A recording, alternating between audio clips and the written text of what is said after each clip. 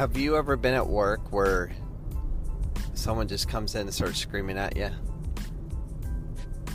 Like, to do it this way or that way, and just start screaming at you? Was it effective? Is that something you want? Do you need that kind of motivation to push you through the day and make sure you get your work done? Do you? Where are we when we have that same mentality of going nuts on our poor children?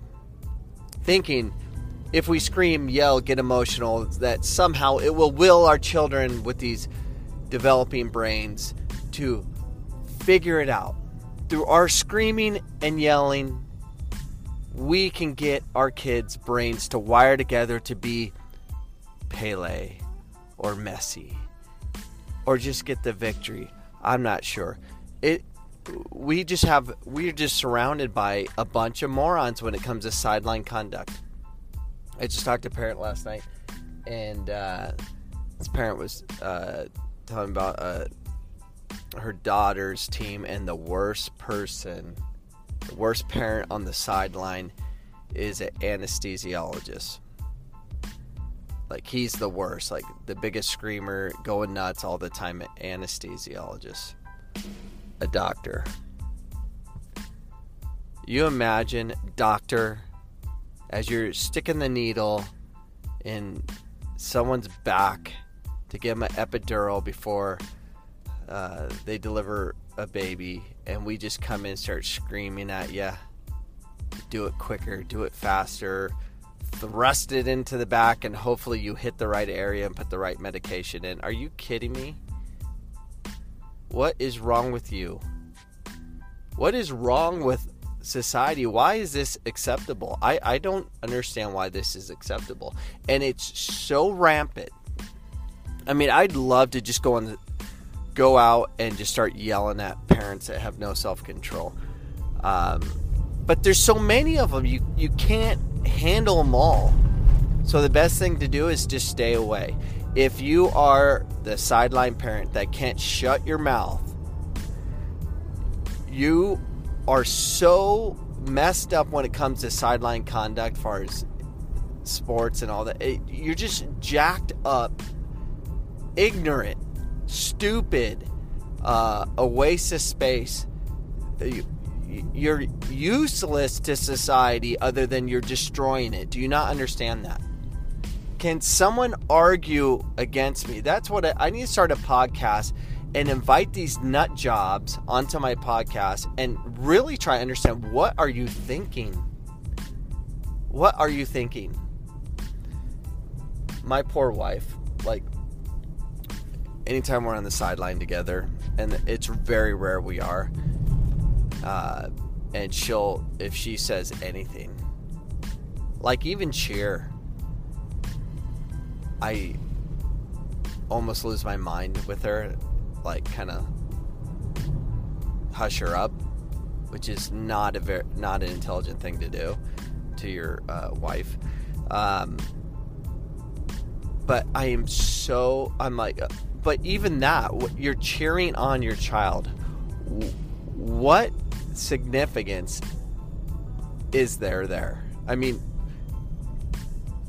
when you cheer on your child, I mean, what do you think happens? You think, good job, Jack. Oh, good job, Jack. You're amazing. Like, during the flow of play, what do you think you're accomplishing there? They know you're there. A simple smile is enough. I mean, after the play, and say, hey, good job, unlucky or whatever, you know, give them some encouragement there, sure. But during, it's like needles going through my head when I hear that. Like, you know, I'm just cheering for my child. What do you mean you just cheer? Just shut up. Does that mean? Yeah, that was pretty mean. But yeah, just be quiet. We don't need your comments of any kind, because you're setting yourself up for failure. You're heading towards sin. You do a little sin, and then it becomes a big sin, because then you feel comfortable talking. Like, if you're preparing your voice to be heard with just cheering, you're setting yourself up for other things, like, come on, referee, and like, that was a bad tackle, or, hey, that was a good shot, son. When was it? You're in charge, sideline parent. You're not in charge. The coach is in charge. And I don't know how coaches even survive this world of coaching with the sidelines.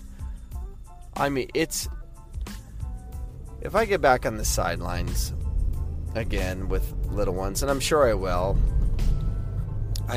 and this is how my podcast started, because I am so annoyed that parents feel like they get to coach on the sideline, like they get to make comments. Any comment is coaching.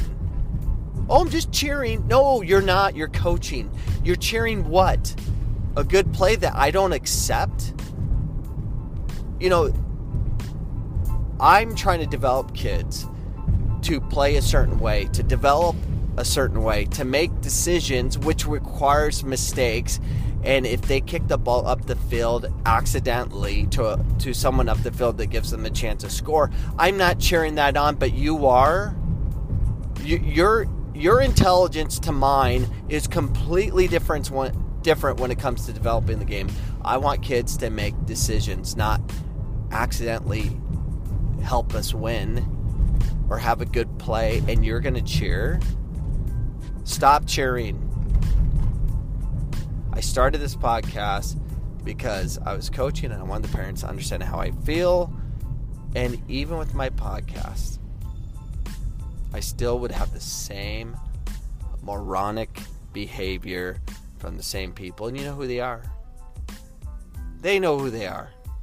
And they have no self-control. They're addicted to what? I don't get it. Is there some scientific stuff to this? I mean, is there endorphins being produced of happiness when they scream obscenities or cheering, that they get all excited? Is that what it is? It has to be something, but I don't know what the solve is. I really don't. And other than get my podcast to go viral, I guess, and get it to people and have debates on this nonstop, but it's definitely intriguing. There has to be endorphins that are released that causes addiction to acting like a moron when it comes to sideline conduct at all youth sporting events. You think? I don't know. But that is the end of my rant today as I drive to my job on this one take podcast 5 days a week. I hope you guys all have a wonderful day. And when you get on the sidelines, regardless if you're a doctor or not, shut your mouths.